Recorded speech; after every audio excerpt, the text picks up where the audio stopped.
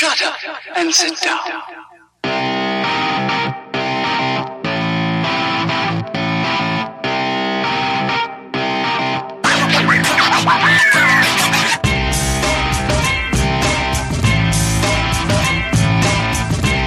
You're listening to The Bridge, keeping you connected with all things sports. Here's your host, John Lund.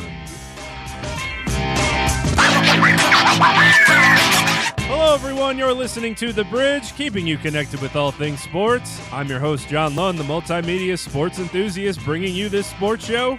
What's it like to host a baseball podcast every day for almost 4 straight years? We'll talk about that and whatever else I happen to have up my sleeve on episode 40 of The Bridge. Greetings and salutations, everyone. Welcome back to another installment of The Bridge, coming to you live on Sports Radio America every Wednesday night, 7 to 8 p.m. Eastern Standard Time, to bring you the best and brightest of the sports world. That's right, The Bridge is live on Sports Radio America every Wednesday night. Though the show is technically pre-recorded, for those listening in live, you can interact with the show by hitting up the toll-free call-in line at 888-444-0570. That's 888-444-0570. You can find the show every Wednesday night by visiting sportsradioamerica.com and finding The Bridge under the shows tab. You can also listen on your phones by using the TuneIn app. Now, if you're not listening live and you've missed the live show on Wednesday nights, the podcast version of The Bridge is available 48 hours after the initial broadcast, which means you can find the newest episode on iTunes or on my website at londonbridge.com on Friday nights. You can find the show on iTunes by searching for The Bridge Sports Podcast or by searching for John Lund under artists. You can also visit londonbridge.com. That's LUNDINBRIDGE. And you can also follow me on Twitter under that same handle at LondonBridge. The Bridge can also be found on several different apps, including SoundCloud, Stitcher, Google Play, and TuneIn. You can find all previous shows of The Bridge there, so if you've got some catching up to do with the show, I suggest you get started with that. Just some brief housekeeping items before we get into the excitement. You can call in or text the show 24/7 at 929-BRIDGE-7. That's 929-274-3437. Contact the show with your questions, comments, stories, or hot takes, and you just might be featured in the next installment of The Bridge. You can visit londonbridge.com/email to subscribe to the Bridge Sports Podcast newsletter, which will provide weekly updates and behind-the-scenes information about the next show and who the featured guest might be. If you want to go the email route, you can shoot an email to media@londonbridge.com and put your questions, comments, stories, or hot takes there as well. All right, let's get into the fun stuff. Give me the horn. One of the most famous baseball broadcasters to ever grace the airwaves figuratively turned his microphone off from calling Dodgers home games after doing so for more than 60 years as the voice of the Dodgers franchise. In a brief tribute to Vin Scully, here's this week's sports news read like real news.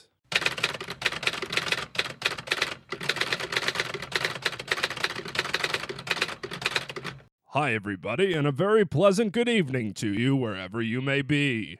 Legendary broadcaster Vin Scully has been the radio voice of the Dodgers for the last 67 years. He started with the Brooklyn Dodgers in 1950 and was there when the franchise won its only World Series in 1955. In what he's referenced as his favorite broadcasting call, he was perhaps at his most calm, simply saying, "Ladies and gentlemen, the Brooklyn Dodgers are the champions of the world." He has a laundry list of famous calls that have followed famous moments, including Don Larsen's perfect game in the World Series, Hank Aaron's 715th home run, the Bill Buckner through the legs play, and Kurt Gibson's home run in the 1988 World Series, when in a year that was so improbable, the impossible happened. As the days of transistor radios faded away and news was expected to come faster and faster, Vin Scully allowed listeners a place to retreat from the hustle and bustle of the world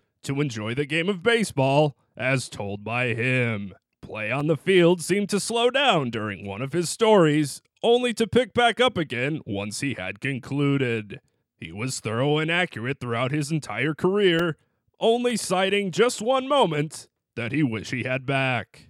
Early in his career, back in his third year in 1952, the Dodgers were playing Cincinnati, which had an outfielder named Lloyd Merriman. Merriman hit a ball foul, and Vin meant to say, hot shot, hit, foul.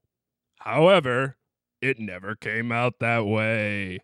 So as we remember Vin Scully, and in keeping with the sports news read like real news tradition of mocking the delivery of sports anchors, here's one of the greatest broadcasters of all time reading a grocery list. We've got a dozen eggs, a quart of milk, a loaf of bread, a can of frozen orange juice, 6 small white onions, a green pepper, garlic powder, a package of American cheese, pickles, kosher that is, bananas, cornflakes, maple syrup, toothpaste, paper towels, toilet paper, 6 bars of soap, hot dogs, quarter pound of chopped meat, steak, lamb chops, package of spaghetti, 3 apples, bologna, cottage cheese, a pound of butter, 2 ears of corn, beer, ketchup, peanut butter, soy sauce, and a half a pound of coffee. I'm John Lund for Sports News read like real news.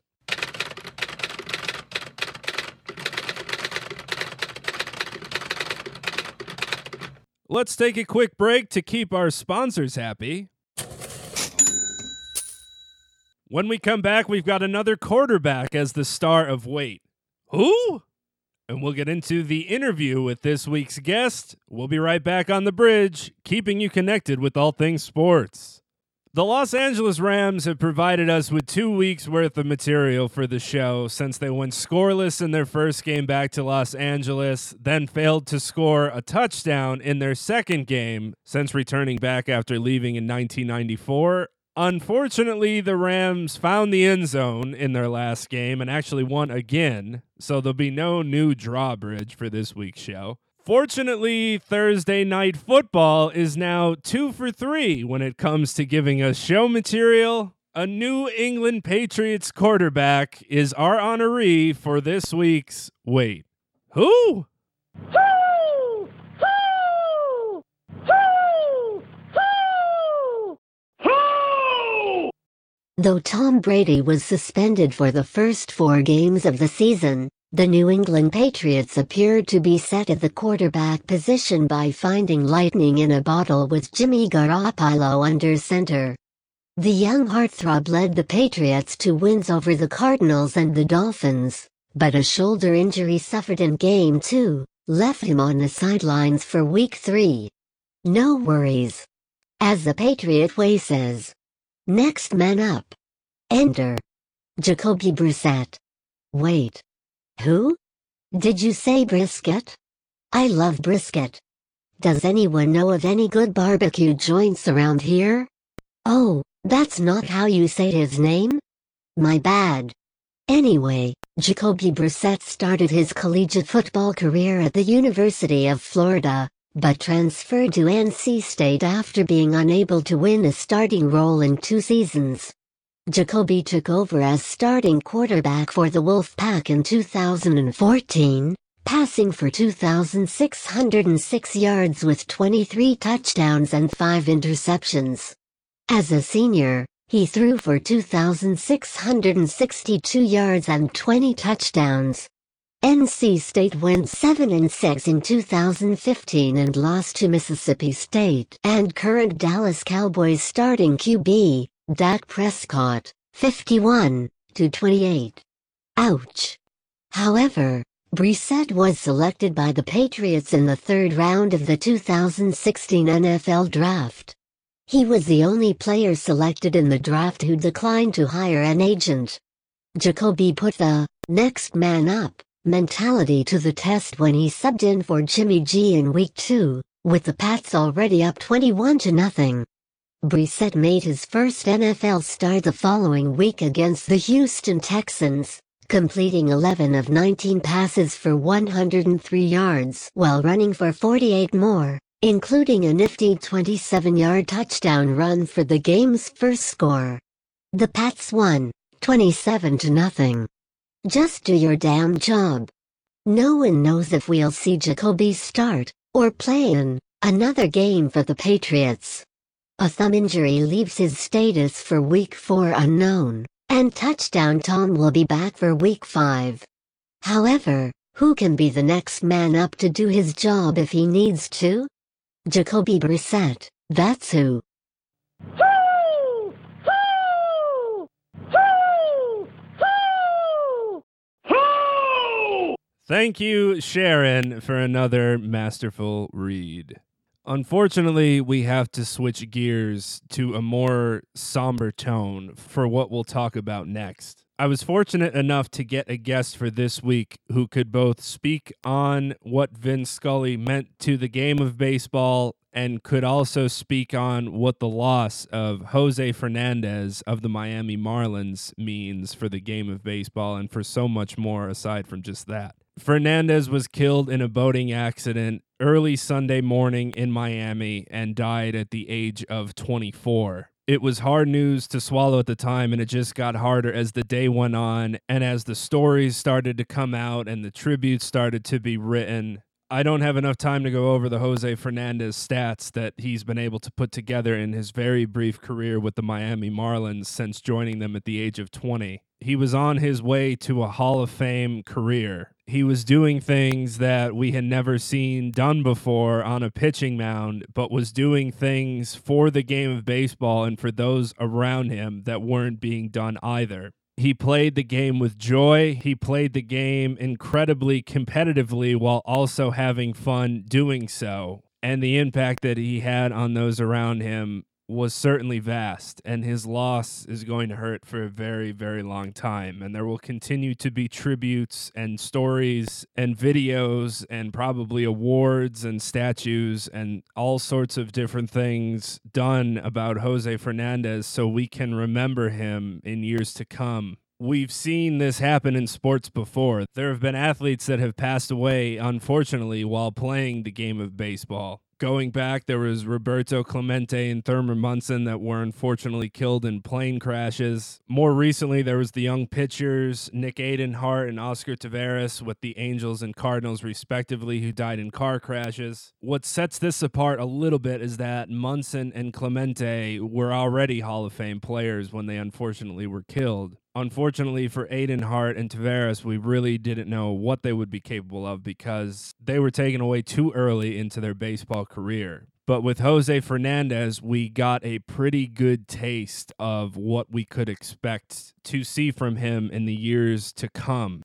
It's a tremendous loss for his family. It's a tremendous loss for his teammates. It's a tremendous loss for the Miami Marlins. And it's a tremendous loss for the game of baseball. So I just wanted to take a minute to reflect on that before we talk a little bit more about that in the interview with this week's guest. I was lucky enough to get a chance to speak with Sully. He is the host of the Sully Baseball Daily Podcast, which is a daily baseball podcast that he's been doing since October 24th, 2012. Has yet to miss a day. The 4-year anniversary is on its way. So to say he knows a thing or two about baseball is probably an understatement. We'll talk about what he's up to aside from doing that podcast. We'll get into how he's able to do a daily baseball podcast and some of the different things he's done with the show throughout the 3+ years of it. Then we'll take a quick break after that and talk about the death of Jose Fernandez, the retirement of Vin Scully, and some other current things going around in the baseball world. So without further ado, let's get into that interview. I'm here with Paul Francis Sullivan, but you can call him Sully. He is the host of the Sully Baseball Daily, a daily baseball podcast that you can hear 365 days a year or 366 if it's a leap year, and he's kind enough to join the show. Sully, how are you? I'm great. I'm fantastic. I guess this is The best time of the year to talk baseball, and I'm going to be talking baseball with you, buddy. That's right. As we speak, the Boston Red Sox are taking on the New York Yankees. Unfortunately, that series has taken a little bit of a hit as far as the drama is concerned. Hopefully that will come in the next couple of years. But for now, there's a lot of empty seats, and we'll be saying farewell, unfortunately, to David Ortiz, which we'll get into a little bit later in the show. Before I get into your daily podcast, some of the most recent things to happen in baseball as well, I wanted to start with some of the different things that you've been up to besides that. I know you've bounced around doing a lot of different things as far as production work or baseball writing, even being a stand-up comedian. Could you give a little summary of how a native New Englander like yourself ended up doing what you do now in California? I was a television producer. I produced on a bunch of TV shows. Daily Show with Jon Stewart, Axemen for History Channel, Bonnie Hunt, a bunch of shows like that. And I was a filmmaker. I directed a feature film that played in a couple of theaters back in 2007 called I'll Believe You. And I've always been a writer and a performer. And then I started blogging about baseball in the mid-2000s. And I decided in 2012 that I wanted to start doing baseball podcasts. I've appeared on TV as well as an HBO documentary called Curse of the Bambino and Reverse the Curse of the Bambino featured me. And I was in a documentary about Bill Lee called Spaceman. And I have a small part in the recent narrative film about Bill Lee called Spaceman. I have a pretty funny scene in that. And I actually have a couple of lines, which is good. But, and I contributed to several magazines and several television shows regarding baseball. But in 2012, I decided I was going to do a podcast. And I figured the only way a baseball podcast can really work is if you do it every day. And by every day, I mean produce 365 original podcasts a year. And for whatever reason, that just seemed like, yeah, that makes sense. And I sat down on October 24th, 2012. I did my first one. And I'm right now on the 24th of October. It will be my 4th anniversary. And it is nearly 1,500 straight podcasts, straight days with a new podcast every single day. And I cover every team. I'm a Boston Red Sox fan. I live in California now, and I follow every team, and I try to cover every team. Granted, some more than others. There are not as many Rockies podcasts this year. Not as many Brewers podcasts as you would think. But I do make sure I do at least one podcast about every single team every year, and I just love doing it, and I've gotten a little bit of attention for it and have a little bit of a following, and I'm going to keep doing it. And one of the other things I've done, and this came out of, again, a little bit of my mentality of how I handle things, is a few years ago, Tony Gwynn when he passed away, and I was really angry that the All-Star game made no mention of it. They completely snubbed him. Right. And their response to it was even worse. So they're like, well, if we pay tribute to Tony Gwynn, we have to pay tribute to everybody. So we decide not to. Which is utter nonsense. Complete and utter nonsense. There wasn't a rash of 15-time All-Stars and Hall of Famers who had died recently. It was Fox just being disrespectful and not owning up to it. And so instead of just complaining, I made it in memoriam video, like they have at the Academy Awards. Starting with Ralph Kiner and finishing with Tony Gwynn, and that got me a little bit of attention. So I did one the next year, and I did one the next year. So every All-Star game, I released a new in memoriam video. That's something that's kind of fun that I've enjoyed doing. And yeah, I love producing stuff about baseball because it makes me happy. And people can find your latest in memoriam on your Twitter at Sully Baseball as well. I know you have that pinned to your page. I wanted to have you discuss what some of the day-to-day production is like for your podcast. Are you recording shows the day that they are released? Do you pre-record a lot of them? How do you go about making your shows day to day? It depends. It really depends. I try to have them be day of, because one of the reasons why I do it day to day is that a lot of times, like I had done a weekly podcast before this one, and the earlier incarnation of this podcast existed, and it was weekly. And I was never very happy with it because a lot of times something that happened on a Tuesday, Wednesday, or Thursday I wanted to talk about, but by Monday it was obsolete. Right. That was already gone. So by doing it every day, you can focus on if something big happened or something important happened that you want to give your thoughts to. I can do that. And sometimes I think of something funny or something. I mean, the podcast is somewhat humorous. I mean, it's not me. I'm not a big numbers cruncher, and I'm also not like, hey, the Red Sox did this and that, and focusing just on my team. So I try to have it be my point of view and have it be a fresh point of view, or at least coming from a different angle. And if an event happened on a Thursday, I want to have a podcast on it by that Friday, because by Monday they'll be forgotten. Right. That being said, there are times I do make evergreen podcasts, because I do have a full-time job. I am a husband and a father of two, so it's not like I have all the time in the world. But they're only 20 minutes long, too. I mean, these aren't like, this isn't Mark Maron. I'm not doing an hour and a half long podcast every single day. I would have a heart attack if I did that. So by 20 minutes, it's usually enough time to cover one topic or two topics in depth. But there are times I do record evergreens, or I'll record an interview, and that's usually like 2 episodes right there. But I will record them wherever I go. Like I had a procedure about a year ago where I was in the hospital for a kidney stone situation I had, and I did it from my hospital bed while on painkillers. I did a podcast from there. I was in London for my job, so I did a whole bunch of podcasts from London, including talking to Earl Dix, who's the head of the British Baseball Federation, which is the baseball league there in Great Britain. Day to day is, I try to get them. I usually record them the night before, like around 10, 11 o'clock at night before, and I usually will go over the topics of the day or what happened, or something just struck me as funny, or sometimes it's something that struck me as sad, as what happened this weekend, and then I try to get them up that morning.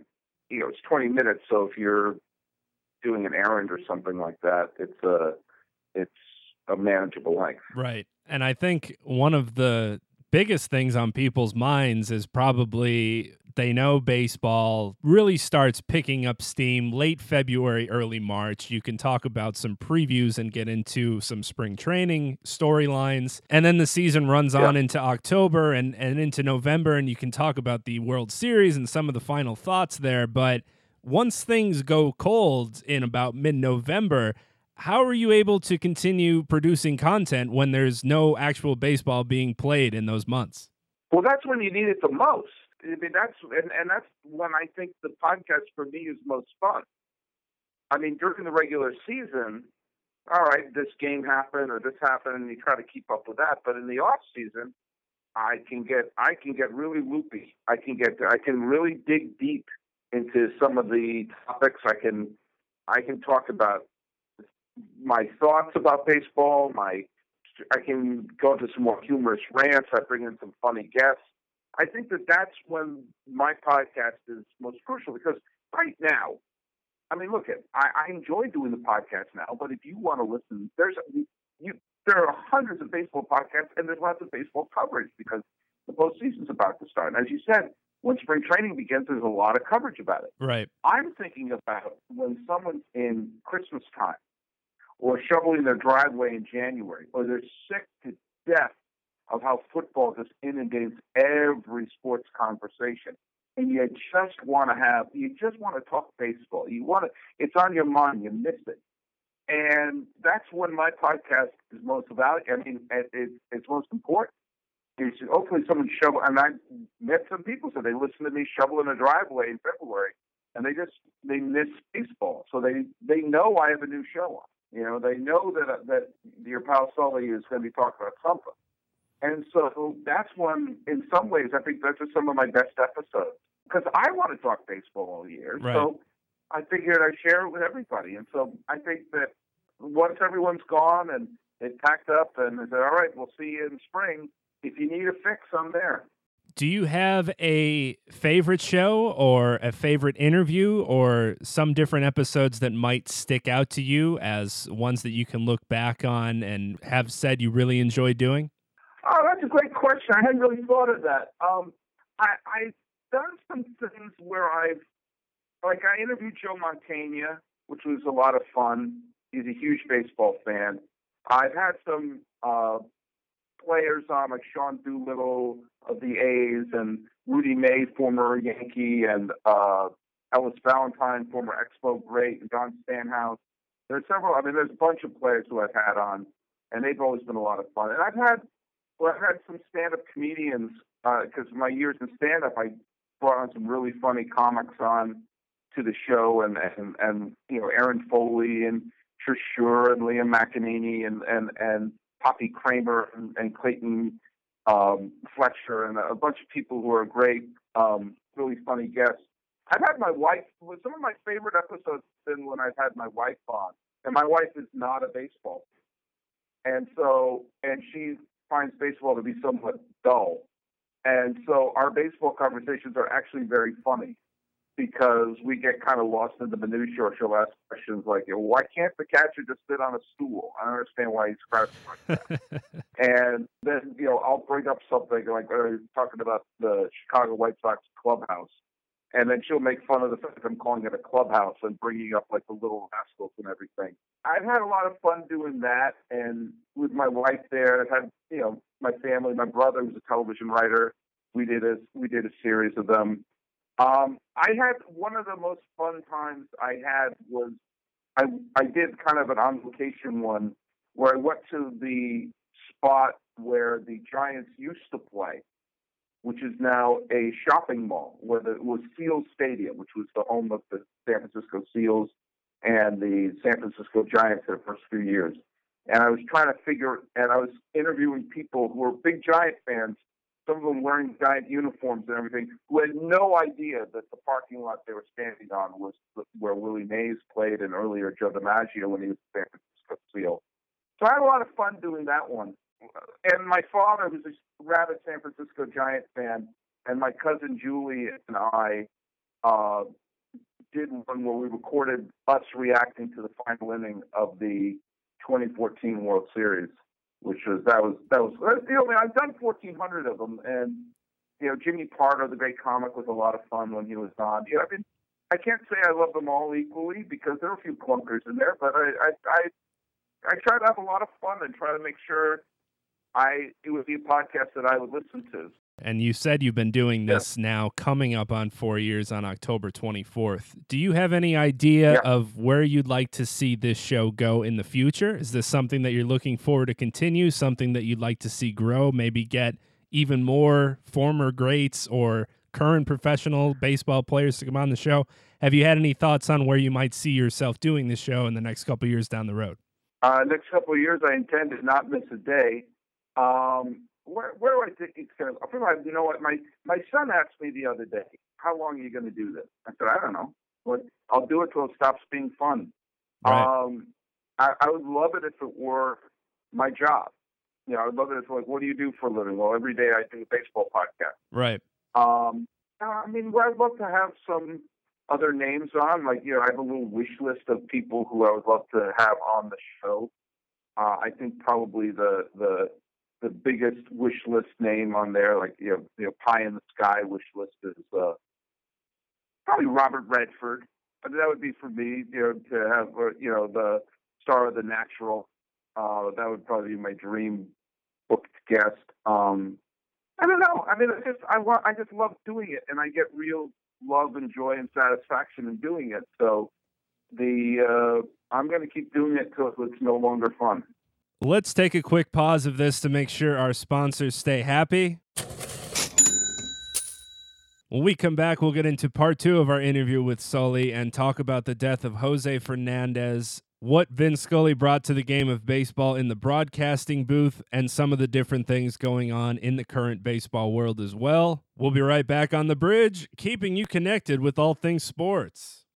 So unfortunately, on a more somber note, to talk about some of the more recent things that happen in the baseball world, on Sunday you released a podcast dealing with the unfortunate passing of Jose Fernandez at the age of 24, along with the retirement of Vin Scully from the broadcast booth after 60-plus years as the voice for the Dodgers.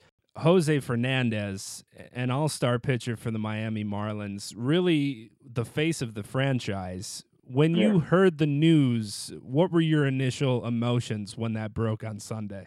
It was just too surreal to digest. You know, it's funny, I had posted a picture on Twitter just a couple of days before of Barry Bonds hugging Fernandez after a game, and because I'm a Barry Bonds fan. I'm a huge Jose Fernandez fan, and I just liked the image of that. They were both so happy, and I had no idea that it was going to be the final out of his career. To me, Jose Fernandez represented everything positive about baseball today. That he was young, he was fun. I mean, he was a little brash, but he could talk the talk and walk the walk. You know, and that a lot of people maybe were turned off a little by his cockiness, but I found it to be fun. I find it, you know, I love if a pitcher has a certain amount of flair. And my favorite player of all time is Pedro Martinez. And there's a little bit of Pedro Martinez and Jose Fernandez. And that sense of he will dominate, and he'll dominate in a way where you just can't take your eyes off of it, and then be laughing and having tons of fun off the field. And not that I'm saying he was the next Pedro Martinez, but I'm saying that he was, in a way, kind of the way that when Mark Fidrich or Fernando Valenzuela, when they just broke onto the scene, it was just, you had to watch them. It just became so much fun. And I said on the show that I felt there was something kind of appropriate that he played in Miami, because he had that sort. I mean, not just because he was, you know, that he was born in Cuba and everything, but because the Marlins had, you know, the colorful uniforms and the bizarrely colored stadium with the weird sculpture and the fish behind the plate, that he fit. His personality fit. He would not, if he had been wearing a Yankees or a Red Sox or a Cubs or a Tigers, you know, like a more traditional uniform, and this is coming from a Red Sox fan, there would have been something that just wouldn't have fit, because it's so appropriate that he was in Miami and had that sort of colorful personality that came through so beautifully. He was just beginning to become the star that I think that people would have gravitated towards. The sad thing is that it was a big event for people like you and me who are rabid baseball fans. I bet most people who are casual sports fans didn't know who he was. Right. I was hoping you could speak on that a little bit, on what he was like as a pitcher. As you mentioned, he was just sort of coming into his own. We missed the whole season because he had to undergo Tommy John surgery. But this season in particular, right, he had one of the best years of pitchers in general, not just for him. Based on his strikeout ratio, his ERA, his home record in his entire career is off the charts. How would you describe him just as a pitcher from what we've been able to see in these short years? And also in terms of fielding independent pitching, FIP, he had the best in the National League. I do a thing on my podcast called Who Owns Baseball. And every day I award basically the player of the game, pitcher and hitter of the American League and National League.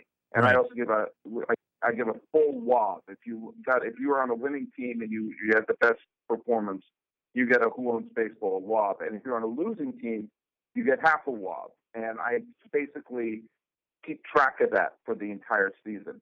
Jose Fernandez led the league in Who Owns Baseball, my phony little stat, which means that the times that he pitched, more often than not, he had the best performance, that he dominated better than anyone else in the game for that day.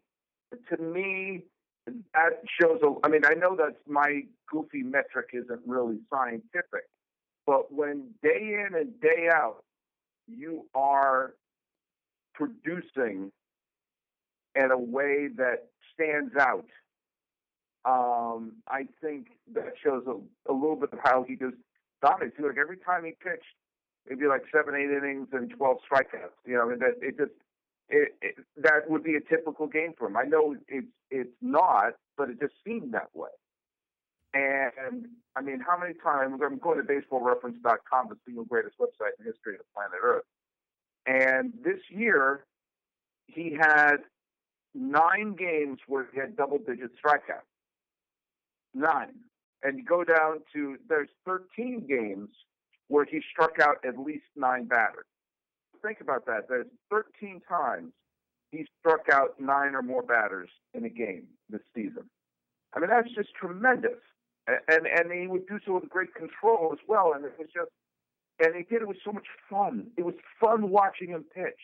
And in fact, I remember there was one year, I think it was when he was coming back from surgery, I just said, why don't the Marlins just schedule him for every home Friday?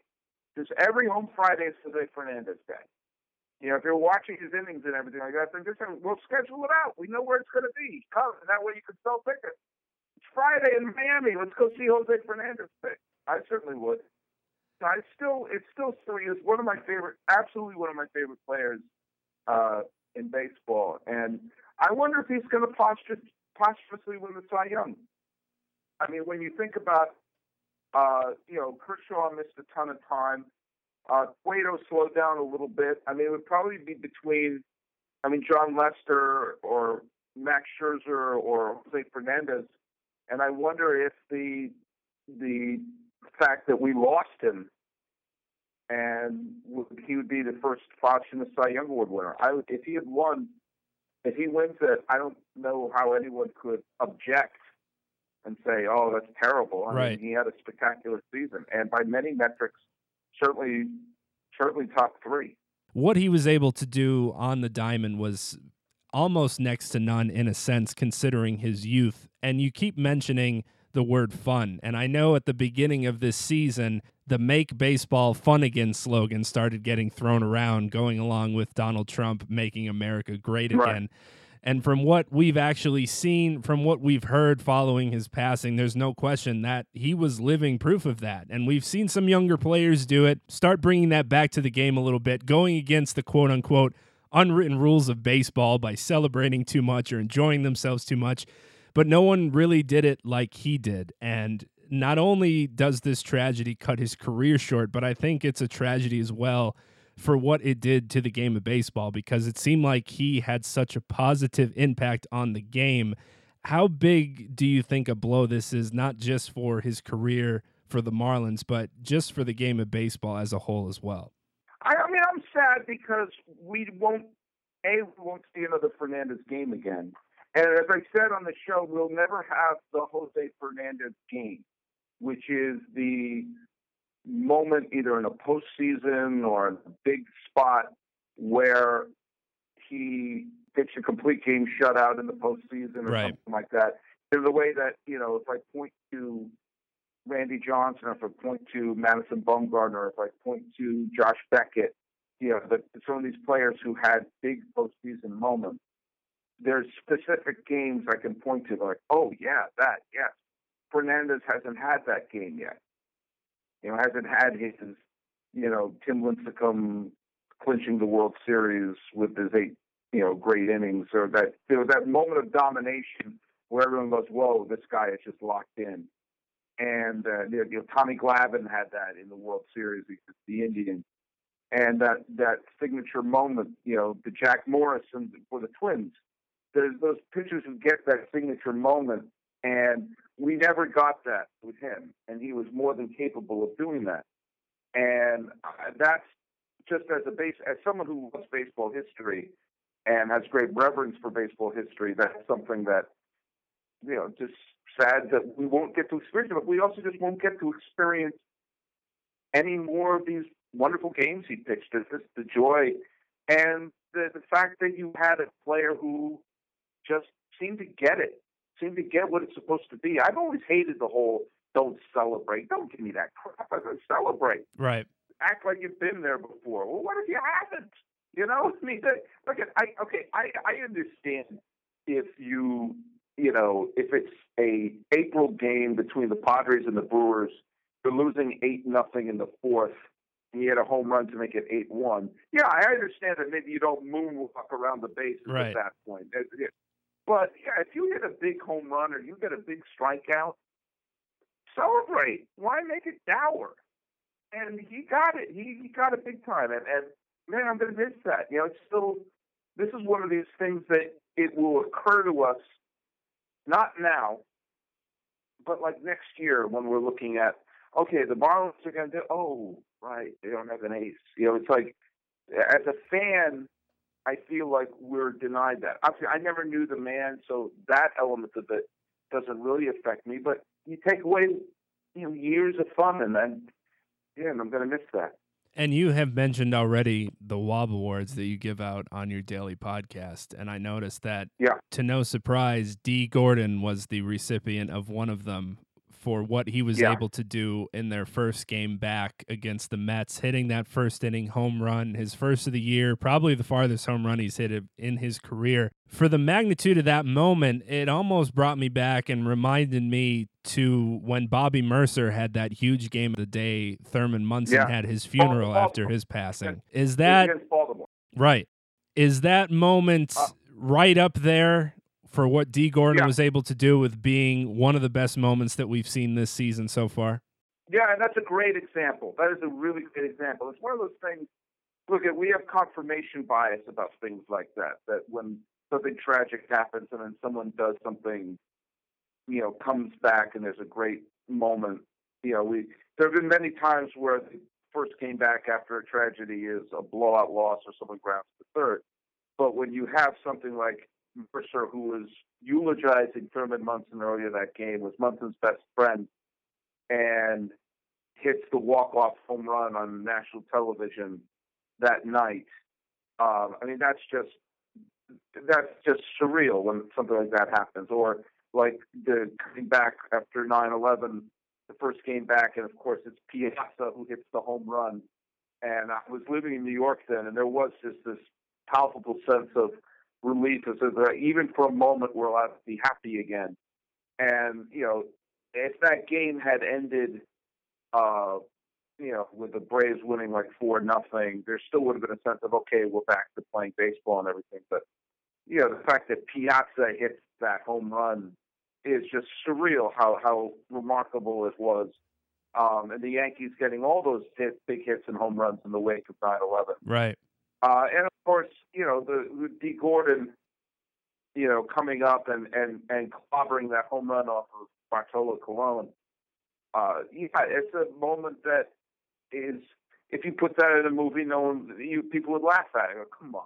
But it's what makes sports so wonderful, is that it is unscripted, and that every once in a while there will be a moment, whether it's Kirk Gibson's home run, whether it's the bloody sock game, whatever it is, there's something that just seems so remarkably dramatic that it boggles the mind, that when it does happen, you think, this is why we watch sports.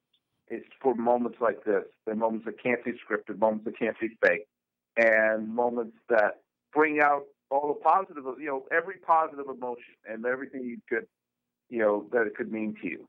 There's just something about baseball that always seems to give us those types of moments when we need them the most. And it happened again when Vin Scully was announcing and broadcasting the last game of his 67-year career. The Dodgers tie the game in the 9th. They win with a walk-off home run in the 10th to win the pennant and pretty much send Vin Scully off, as you mentioned, in the best way you could possibly dream of it happening. It's equal to the Derek Jeter game-winning hit when he was hanging it up his last season. The list goes on and on for just the moments that baseball is able to bring. I know now you're living in California, so you might have had the opportunity to maybe listen to some of his games.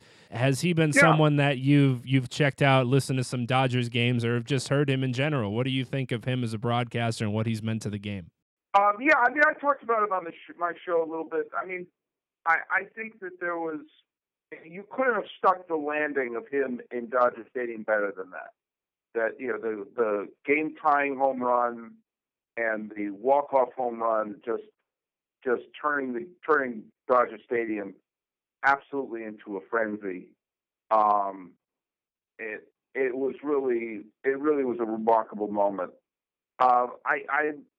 It's funny, I didn't grow up with Vin Scully, so I don't have some of the warm feelings that some people have, because my earliest real memories of Vin Scully as a Red Sox fan was him being the announcer of Game 6 of the 1986 World Series. So right. he narrated the darkest night of my baseball life. Right. So, I didn't have, it wasn't, I heard his voice and I would hear, it was the equivalent of hearing red rum. Yeah, I was going to say, I'm glad you didn't subconsciously hate him too much because he was the voice behind that call. Yeah, I mean, I probably poo-pooed a lot of the praise of him for a long time because of what I associated him with, without even thinking. It's not his fault. But he is obviously, his longevity makes him a unique figure in baseball. One thing that I brought up, and I'll bring up here, is that Vin, amongst everything else, was a connection to Brooklyn. That he was an announcer of the Brooklyn Dodgers. And so there was a sense that as long as Vin Scully is announcing, part of the Brooklyn Dodgers were still there. There still was a connection to Jackie, to Ebbets Field, to Pee Wee Reese, to Duke Snider, to Campanella and Don Newcomb, and all the great figures of those great Dodger teams. Right. And of course, every single great star that has come to L.A. was announced by Vin. And when you think about, there have been players who socially, not just in terms of the play on the field, but what they meant to certain ethnic, religious, and racial groups, whether it's Jackie Robinson with African Americans, or Sandy Koufax with Jewish Americans, or Fernando Valenzuela with the Mexican Americans, or Hideo Nomo with the Japanese Americans, and also Chano Park. That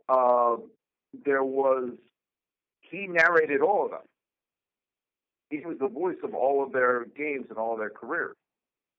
And I think that for so many groups who came to the Dodgers, where my guys on the Dodgers, they listen to every game, maybe not the Spanish broadcast, but you understand that, like, for these players who meant more than just being a ball player, the person narrating their games was Vin.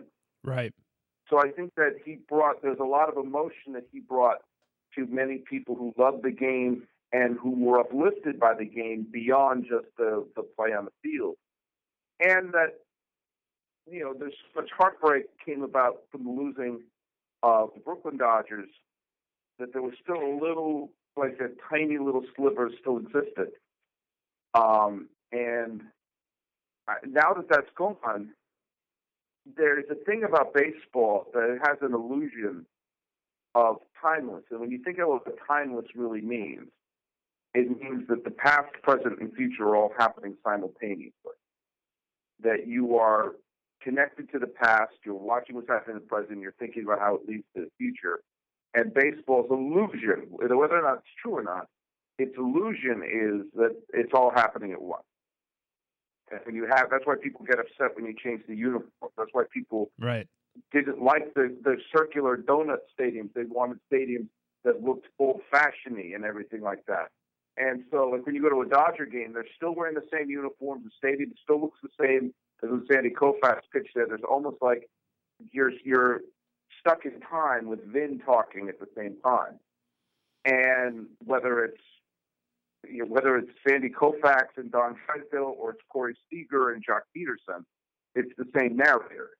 And now that it won't be, and this is not a slight on Rick Monday or Charlie Steiner, who are the other, very, very good announcers that the LA Dodgers have, it's going to be sad moving forward that will be gone.